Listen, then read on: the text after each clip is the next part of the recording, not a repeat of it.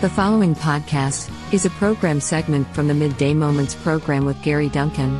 Join Gary for 2 hours of sacred music, along with moments of faith, family, and fun. Listen to AM 850 in St. Louis, or on the live stream at kfuo.org. Christ for you, anytime, anywhere, KFUO Radio. AM 850 KFUO, the messenger of good news. This is the Midday Moments program. It's time now for our moment for the family with Dr. Mary Mann Simon. Now, Mary, in previous weeks, we've talked about the new normal and the pandemic. Right. Parents work from home, kids log into their Zoom classes, or they wear masks to school. Plus, people of all ages shop more often online instead of going into stores. That's our new normal. All those self-isolating people devour lots and lots of comfort food, but today it's about comfort food entertainment.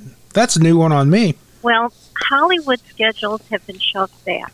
New TV series have been delayed, and in some cases, production has totally shut down. Direct-to-consumer streaming services are booming. Classic movies have been the hottest titles. Those are probably the ideal comfort food entertainment.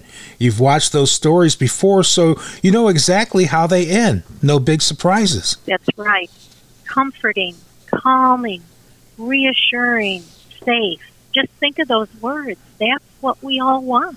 Exactly. Home viewing works well since most of the theaters are closed. Entertainment companies, though, have branched out in new directions. Some are creating meditation and mental wellness content. Some apps offer tips and games to de-stress. Very short, almost mini meditation apps last only 3 or 4 minutes, but encourage you to self-care or breathe deep.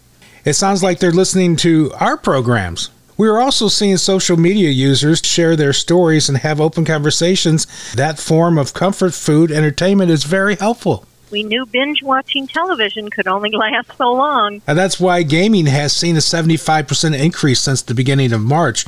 We've been living in a pandemic for months now. Some days that's so hard to believe. It is. Data showed that teens and young adults were already playing video games before the pandemic. But now, nearly half of them are playing more. It seems like there's been a huge jump in esports. Whether you call it electronic sports, competitive gaming, esports, or professional gaming, it's a form of competition using video games. Most competitions are online, often with multiple players. Even though Major League Baseball and NFL are back, people are hungry for professional level gaming. Esports are popular, but people don't agree that esports are actually sport. That's right. Big brands aren't waiting for a definition, though, Gary. They're embracing esports as a form of advertising and comfort entertainment. I know you prefer low-tech, Mary. Old-fashioned jigsaw puzzles, right? That's right. And actually, Gary, a lot of us do. Sales of jigsaw puzzles are up by more than 300%, according to some companies. After grandparents and parents stock the bookshelf, I always encourage buying children puzzles. Puzzles help kids develop skills they need for reading, like figure ground perception and visual discrimination. And puzzles keep grandparents mentally active, too. That's right. Puzzles are really a great cross-generational home-based activity. Crossword puzzles, jigsaw, three-dimensional brain teasers, they all have benefits, and they all are generally affordable. During the pandemic, I've kept a puzzle table set up in our living room. You could come see it now.